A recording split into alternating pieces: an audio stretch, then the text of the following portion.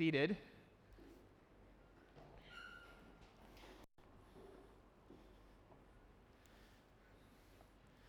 Thank you, team, for leading us in singing. My name's Luke Humphrey, for those of you who don't know, and I'm one of the pastors here at Redeemer Online, and today we are going to be continuing our study through the book of James. Specifically, we're looking at James 1, Chapter 1, verses 19 through 27. If you have a Bible, I'd encourage you to follow along as I read. James 1, 19 through 27. Know this, my beloved brothers, let every person be quick to hear, slow to speak, slow to anger. For the anger of man does not produce the righteousness of God. Therefore put away all filthiness and rampant wickedness, and receive with meekness the implanted word, which is able to save your souls. But be doers of the word, and not hearers only, deceiving yourselves. For if anyone is a hearer of the word and not a doer, he is like a man who looks intently at his natural face in the mirror. For he looks at himself and goes away, and at once forgets what he was like. But the one who looks into the perfect law, the law of liberty, and perseveres, being no hearer who forgets, but a doer who acts, he will be blessed in his doing. If anyone thinks he is religious but does not bridle his tongue, but deceives his heart, this person's religion is worthless. Religion that is pure and undefiled before God the Father is this: to visit orphans and widows in their affliction, and to keep oneself unstained from the world. Pray with me. Lord, we thank you that we have your word that we can look into and be changed. And Lord, I pray that as we look at this text tonight, that you would help us to see with eyes of faith. That, Lord, seeing your goodness and your grace, even in what you require of us, Lord, I pray that you would help us to delight ourselves in you. We pray this in Jesus' name. Amen. Would you call yourself a religious person? Does that sound strange to you? Would you describe yourself saying, I'm Luke, I am a religious person? What does it mean to be religious? That's what probably many of you are wondering is, okay, how would you define religion? And then many people in our society are asking, is religion a good thing or a bad thing? There's a lot of discussion and honestly a lot of confusion about the word religion. By some definitions, people in the world are becoming less and less religious. So the key religions of the world might be moving out of importance. And yet, by other definitions, people may be becoming more and more religious, or at least swapping one religion for another. How we define religion is what leads to the confusion. And Christianity, modern day Christianity, really hasn't helped in this regard with how we use the term, at least not always. I don't know if you've heard the expression, Christianity isn't about religion, it's about a relationship.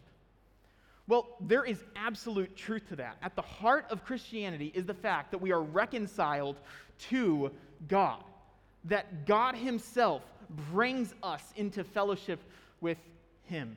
In that sense, yes, Christianity is about a relationship, but Christianity is still concerned with religion. In fact, that's the main thing that James is after here. He wants to see pure, undefiled religion. So that means that we should know what should we think about religion. How do we live in a way that is the sort of religion that James is talking about here in this text? So we're going to be looking at the second half of James 1, what we just read, and we're going to try and understand what James has to teach us about religion. And we're going to look at 2 points. And those 2 points are going to show us that the new covenant work in Jesus, the new covenant work that Jesus creates, it causes people to be truly religious who pursue love and holiness. The new covenant in Christ creates a people who are truly religious in pursuing love and holiness. And to see that main point, we're going to look at 2 points. First, we're going to look at the power for religion. And then second, we're going to look at the nature of religion. We're going to look at the power of religion, and we're looking at the nature of religion. So, the first aspect, the power of religion. Look at verse 19. Know this, my beloved brothers. Let every person be quick to hear, slow to speak, slow to anger. For the anger of man does not produce the righteousness of God. In verse 19, James is giving 3 commands. They're separate, but they're related, as we'll see. The commands are, be quick to hear, be slow to anger, or slow to speak, and be slow to anger. And notice, James isn't describing mere actions. He's not saying, hear quickly, speak slowly, get angry slowly. He's not describing mere actions, he's describing being, characteristics about a person. He's describing the sort of people that we ought to be. And that's really important to notice. Religion, according to James, does stuff. We're going to see that. So religion has outward actions that go with it, but that's not its foundation. All of the actions that James is going to call us to flow from characteristics, things that are true of us. It flows from being and not from doing. So how do these commands relate to each other? Slow to anger, slow to speak, or quick to listen. I think James is saying that the person who prioritizes listening to others, so the person who really wants to understand and hear what other people say, the person who bridles his tongue, who controls what he's going to say, if you're quick to hear and you're slow to speak, then you will also be slow to anger. And the opposite, I think, is true too. The person who is quick to speak, who's slow to hear, will also be quick to anger. Why is this? Well, I think what James is describing is a certain level of self-control, a sort of person, a person who's able to control both the outward things that they're doing, they're speaking, the hearing, but also the inner emotional life that they have. They're a sort of person who is able to control the emotions of their life. And when we think about the way this plays out in our experience, this is true. All right, so imagine you have 2 friends. One of them is very, very quick to speak. They love sharing their opinion about things. If you're in a conversation with them, they're going to be speaking most of the time. You may not be able to get a word out. Not only that, if you disagree with them, they know where you're going before you even say it. They're cutting you off. They're anticipating your response. They're jumping in. That's friend number 1. Some of you have friends like this. Some of you are friends like this. Friend number 2 is someone who is controlled. When you meet with her, she genuinely wants to understand what you're saying. She's patient to speak. She wants to make sure she gets the whole story. She's listening. She's asking good questions to draw out. She's not quick to share her opinion. If you had those 2 friends, and then let's say you had something really hard to tell them, you had something really difficult that they're not going to like hearing, which of those friends is probably going to blow up in anger? Probably not the person who's quick to listen and slow to speak. It's going to be your first friend, the friend who's always jumping in, always speaking their mind. The reason is because we go all the way down in our being, right? Our tongues are not separated from our hearts, right? Our ears are not separated from our emotions. If you can control your tongue and can control your ears, then by God's grace, you also probably can control your emotions, at least to a point. Slow speech and quick listening are not just mere skills, like let's teach the right skills. They reveal what sort of person we are. Someone who is slow to speak, someone who is quick to listen. James is concerned with the sort of person who's ultimately self-controlled. And verse 20 tells us why this is the case. Look at verse 20. For the anger of man does not produce the righteousness of God. When James says the righteousness of God, he's not talking about earning God's favor, as if like we're trying to get saved. So be slow to angry because that's how you're going to get saved. No, James is talking about living in a way that reflects God's righteousness, living in a way that shows the world the sort of God that you serve. Christians are called to be holy as God is holy. And so James says, church, you should be concerned with producing the righteousness of God in your life, living in such a way that shows the world this is what God is like. And if you're quick to anger, if you're blowing up with sinful anger, then you're not showing the world what God is truly like. God calls his people to holiness. Okay, we're going to skip over verse 21 for a moment. We'll come back to that in a second and continue to look at what sort of person James is calling us to be. What does reflecting God's righteousness look like? It looks like doing the word. Doing the word. So look at verse 22. But be doers of the word and not hearers only, deceiving yourselves. For if anyone is a hearer of the word and not a doer, he is like a man who looks intently at his natural face in a mirror.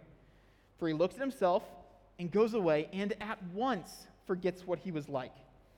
But the one who looks into the perfect law, the law of liberty, and perseveres, being no hearer who forgets, but a doer who acts, he will be blessed in his doing. So James talks here about being a doer of the word and not a hearer only, and he's going to use an illustration to help get his point across. What is a hearer? Well, according to James, a hearer is someone who hears the word and it doesn't sink into their life. It doesn't actually affect them. It doesn't cause them to do anything different in their world. It's like a person who looks at himself in a natural mirror, so he looks at his face, and he walks away, and it makes no difference upon him. I think what James is getting at is immediately he forgets. It didn't take. I mean, can you imagine walking down the road and you forget what you look like? You see your reflection in the mirror, and you're like, oh my goodness, who's that? Walk down the road, oh my goodness. It's ridiculous. That's what it's like to be a hearer only. Someone who hears the word, reads the word, may intellectually know the word, but doesn't do the word. It's absurd. It's ridiculous. The hearer's looking leads nowhere. There's no lasting change. There's no permanent difference in their life. And this James contrasts with the doer of the word. The doer also looks at something. You see that? The doer looks at the perfect law, the law of liberty. We'll come back to that in a second. But for now, look at what happens when he looks at that law. He perseveres. He acts. He does. So the hearer looks at himself, walks away, no difference. The doer looks into the law of liberty and continues doing. He perseveres. He acts. He obeys. Hearing and information is absolutely necessary. You should try to know as much as you can about God and as much as you can about the Bible. But by itself, it is insufficient. Your hearing is meant to do something in your life. Just like Jesus commanded in Matthew 28, the Great Commission, teaching them, not just to know, teaching them to observe all that I commanded you. Teaching should lead to doing. In true religion, in the religion that James is after, information and action go hand in hand. Hearing and doing go together. Okay, so we've seen that James calls people to be characterized by a life of action, by doing the word, to be the sort of people who live in a sort of way, who reflect God's righteousness. But the question that I think every one of us should be asking ourselves is, how do we do that? How does that happen? How can this person make sure that they are not a hearer, but they're a doer? After all, we're not just talking about mere skills, that you could go to a workshop and you could understand communication skills and fix your marriage. We're not talking about mere skills. We're talking about characteristics, being something.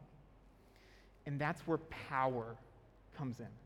That's where the power for religion comes into play.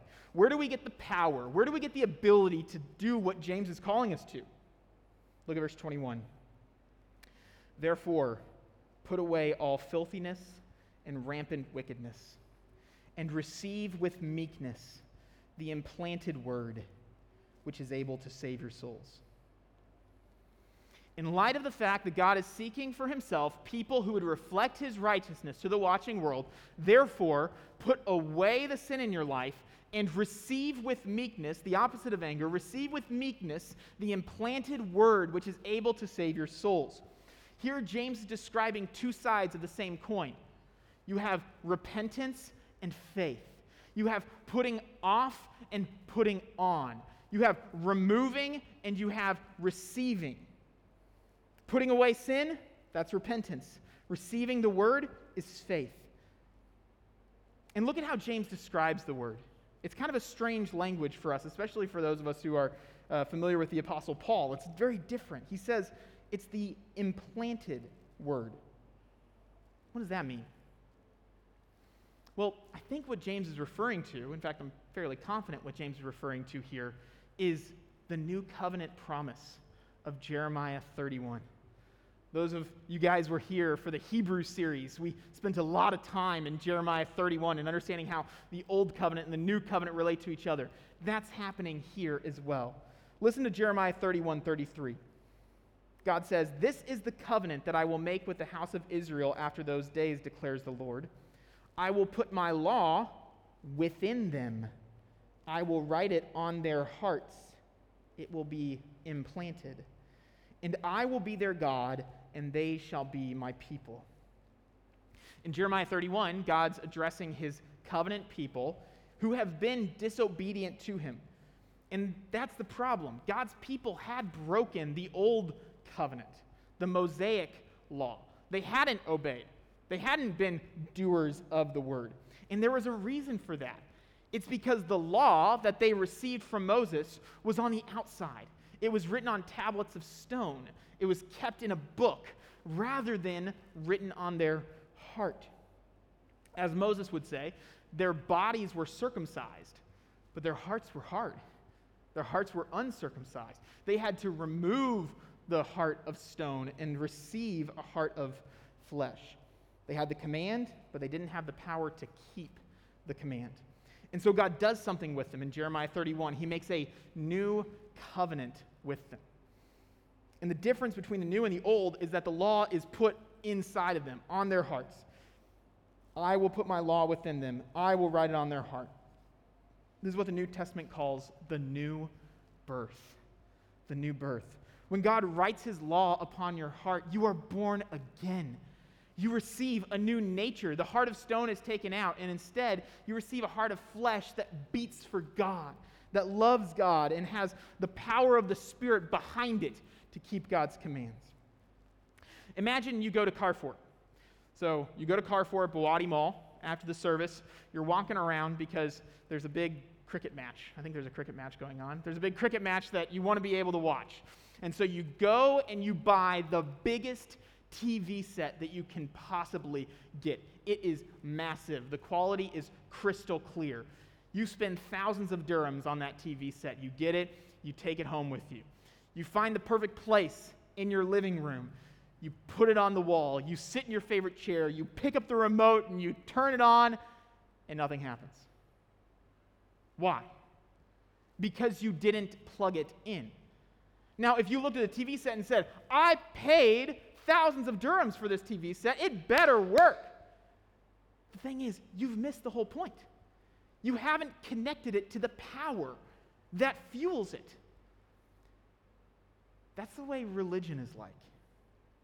So many people are going around trying to be religious like Israel was. They're trying to obey the law in their own strength, and yet they never connect to the power or the ability to do it. They never function the way that religion was actually meant to function. A TV isn't meant to operate apart from a power source, and religion isn't meant to work apart from the power of the Holy Spirit through the new birth. It's really important that we understand that.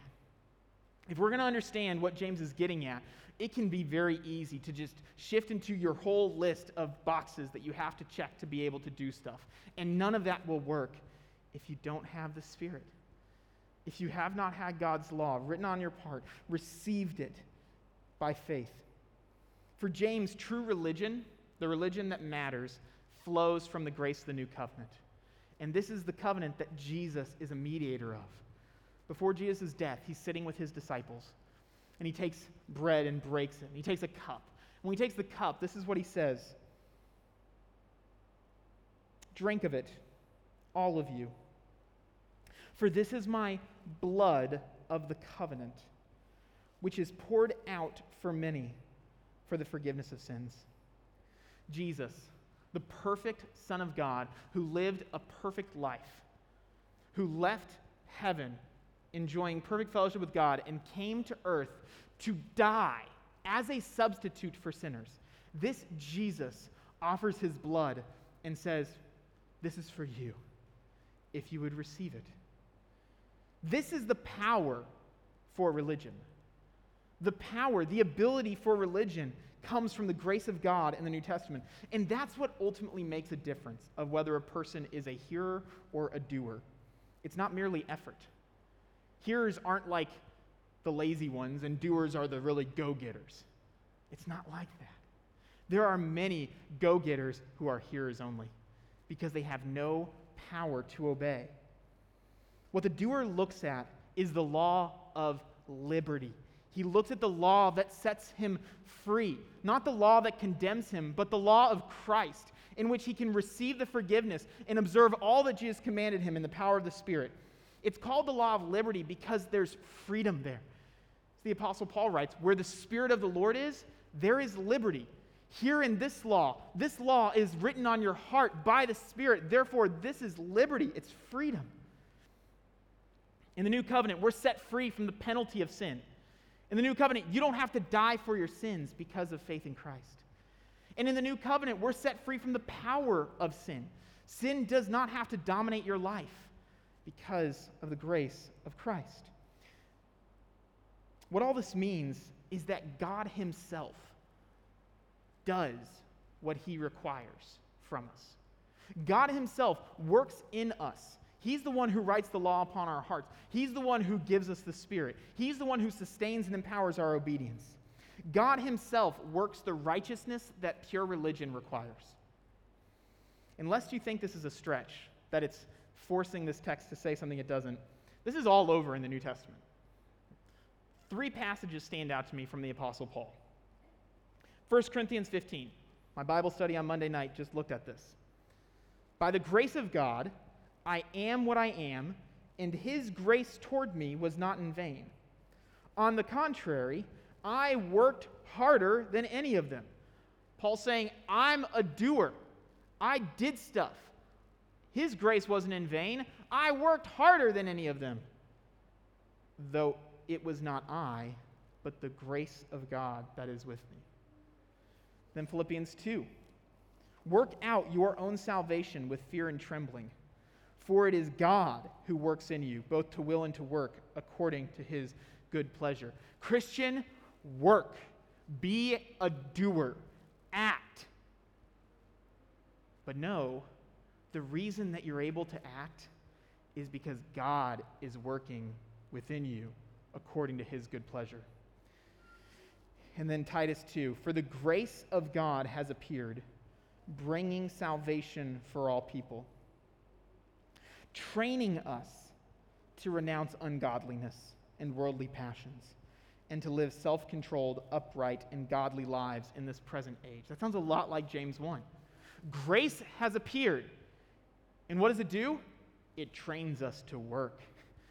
The grace is active in our life, working out our salvation. It trains us for godliness.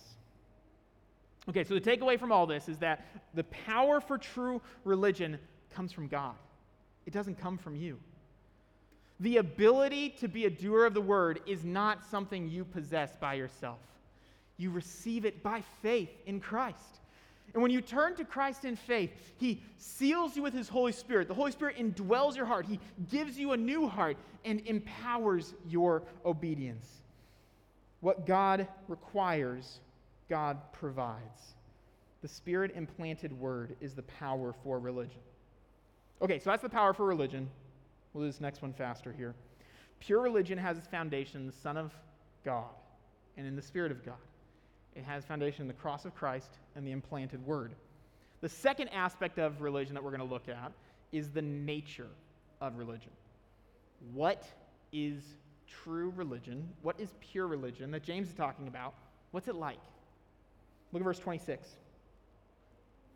If anyone thinks he is religious and does not bridle his tongue, but deceives his heart, this person's religion is worthless. It doesn't work. It's not what we're after. Religion that is pure and undefiled before God the Father is this: to visit the widows and orphans in their affliction and to keep oneself unstained from the world. James is giving a test here. He's helping us diagnose whether or not we're truly religious. And he says, okay, how do you know if the nature of your religion is pure or if your religion is defiled? And he comes back to what he said at the beginning of this section. He comes back by describing what sort of person are you? If you think that you're a religious person, according to James, and that your religion is pure, but your speech is not pure, your speech is impure, then you're actually deceived. You're not really a religious person. Your religion is worthless, according to James. And the reason for this is because of what Jesus says in the Gospel of Luke. Our mouths, our words, are not just throwaway things. Our words reveal what sort of person we are.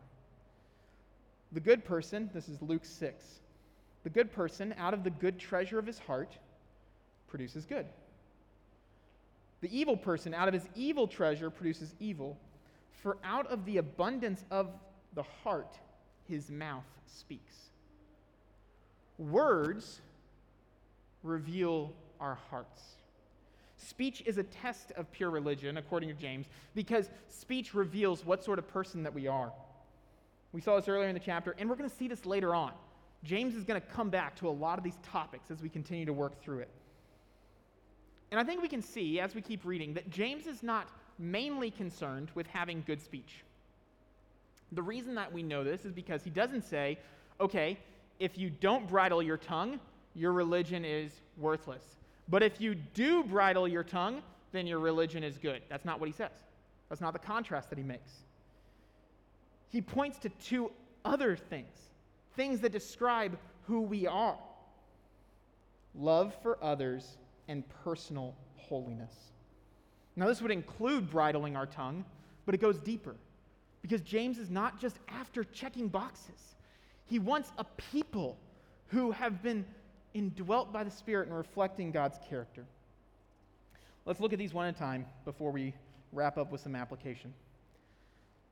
Love for others. First, pure religion loves others. And specifically, according to James 1, pure religion loves those who are vulnerable, those who are needy in the world, those who are most at risk.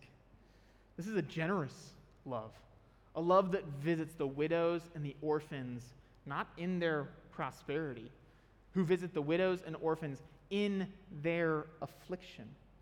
It's a love that contains action. It's a love that contains status, being willing to associate with this. This could be a shameful thing.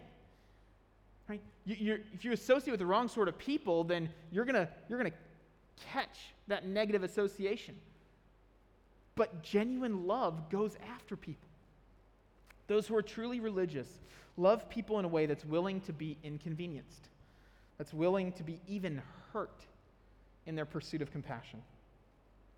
Many of us, and I can be very guilty of this, can think of religion as just a source of rituals that we do.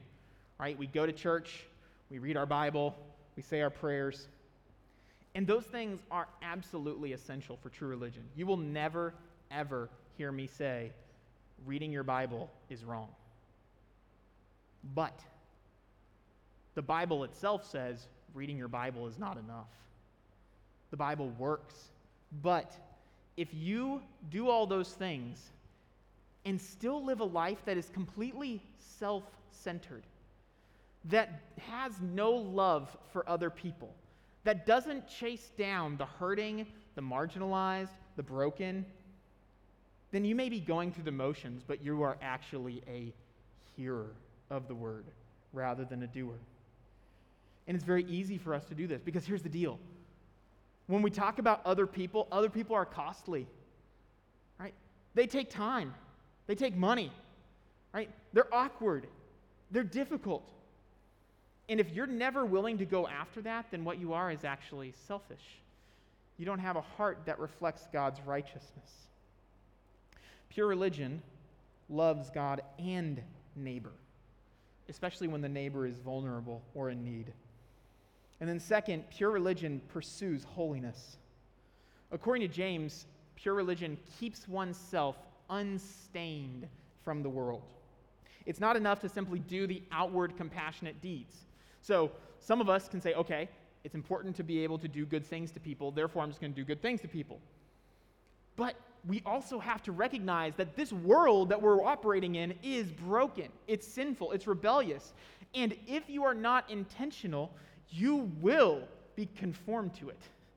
You need to keep yourself unstained. You need to pursue holiness, the sort of holiness that God delights in, that God requires, that God enjoys. We put away filth and rampant wickedness, as James says in verse 21. We guard against the invasive influences of the world. We keep ourselves unstained from it. And it is so important for Christians to maintain both of these realities: love for others and the pursuit of holiness.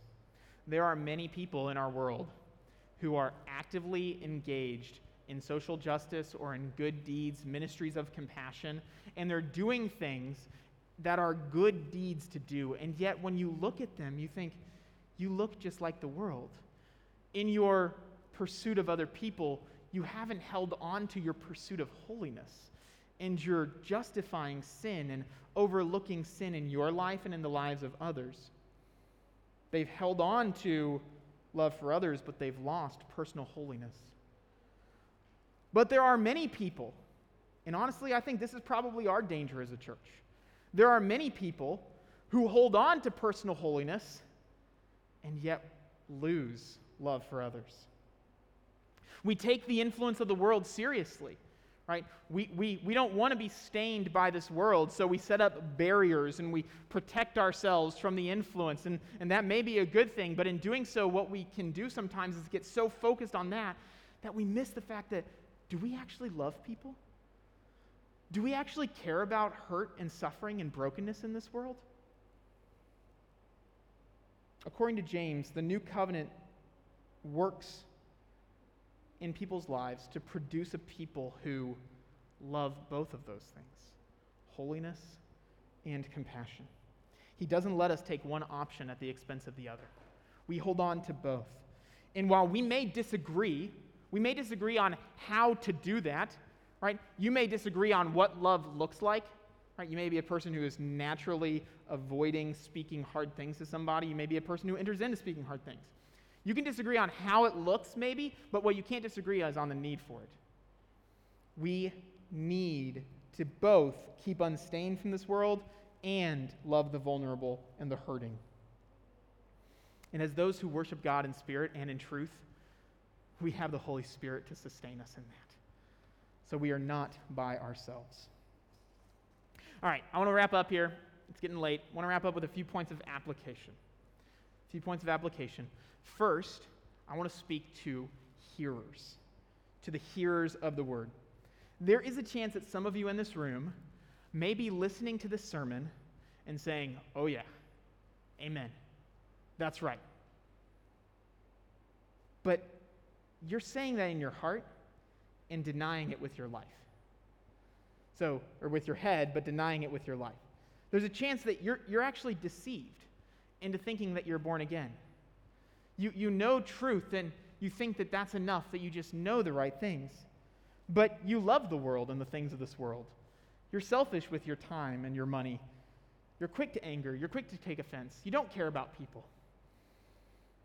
If that describes you, if you even think that describes you, even if you don't think that describes you, I'm asking you to examine your life, to reflect, and to say, am I walking in a way that is being what James calls me to be? Or am I a hearer only? If you think you're a hearer only, your greatest need is to experience the new birth in Christ. Not to do more stuff. Doing stuff may be good, but your greatest need is for Jesus and for the power of the Spirit. Remove your double-mindedness. Receive Christ with your whole heart. Next, to the doers of the word. To those who, as you were hearing that, you reflect on your life and you think, no, I think I am doing the word. I would encourage you, keep doing. Persevere. That's James's command. Be a hearer and a doer of the word. You may be hurting by loving people that you don't see fruit in their lives and tempted to give up. Don't. You may have been burned in relationships and tempted to withdraw. Don't. You may be suffering, having experienced death and loss and pain, just wanting to throw it all away. Don't. You may be grieved by the temptation that you experience day in and day out and just feel so tired of fighting against your sin, ready to give up. Don't. Keep going. You are not alone. If you are in Christ Jesus, you have received all the power that you need through the Spirit. And the main thing that the Spirit wants for your life is that you would look like Jesus. So hold on. When things are hard, pray that God would help you, that He would work out what He requires in your life. As a former pastor of mine would say, keep trusting the one who keeps you trusting. Keep trusting the one who keeps you trusting. And then finally, to those who are not Christians. I don't know if there's anyone in this room who's not, but I hope that you see that when James talks about religion, he's not talking about trying to clean ourselves up before God. He's not talking about doing a checklist of all the good things that we have to get done. Christianity is different than any other religion because God Himself appears to us in grace. God provides what we need for true and pure religion. He's done it through Jesus Christ. Jesus Christ loved the world. He came and died so that whoever would believe in Him would not perish but have eternal life. And if you turn to Christ in faith, the discouragement that you've experienced, the frustration of being dirty and never being good enough, you will recognize Christ accepts you. And then He gives you the Spirit to be able to work out the salvation.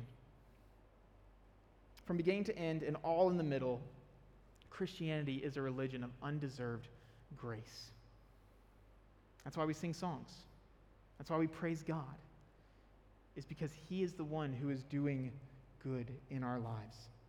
And this grace is received by faith. So James's command, put away all filthiness and wickedness and receive the implanted word. That's what I'd urge you to do. Receive Christ by faith. Lord God, we thank You that You are a God who is rich in mercy, abounding in steadfast love and faithfulness. We thank You, God, that when You ask us to do things, Lord, You are not asking us to do anything that You haven't done for us and on our behalf. And I pray, Lord, that You would help us to trust You and obey, to not be hearers only, but doers. We pray this in Jesus' name. Amen. Please stand as we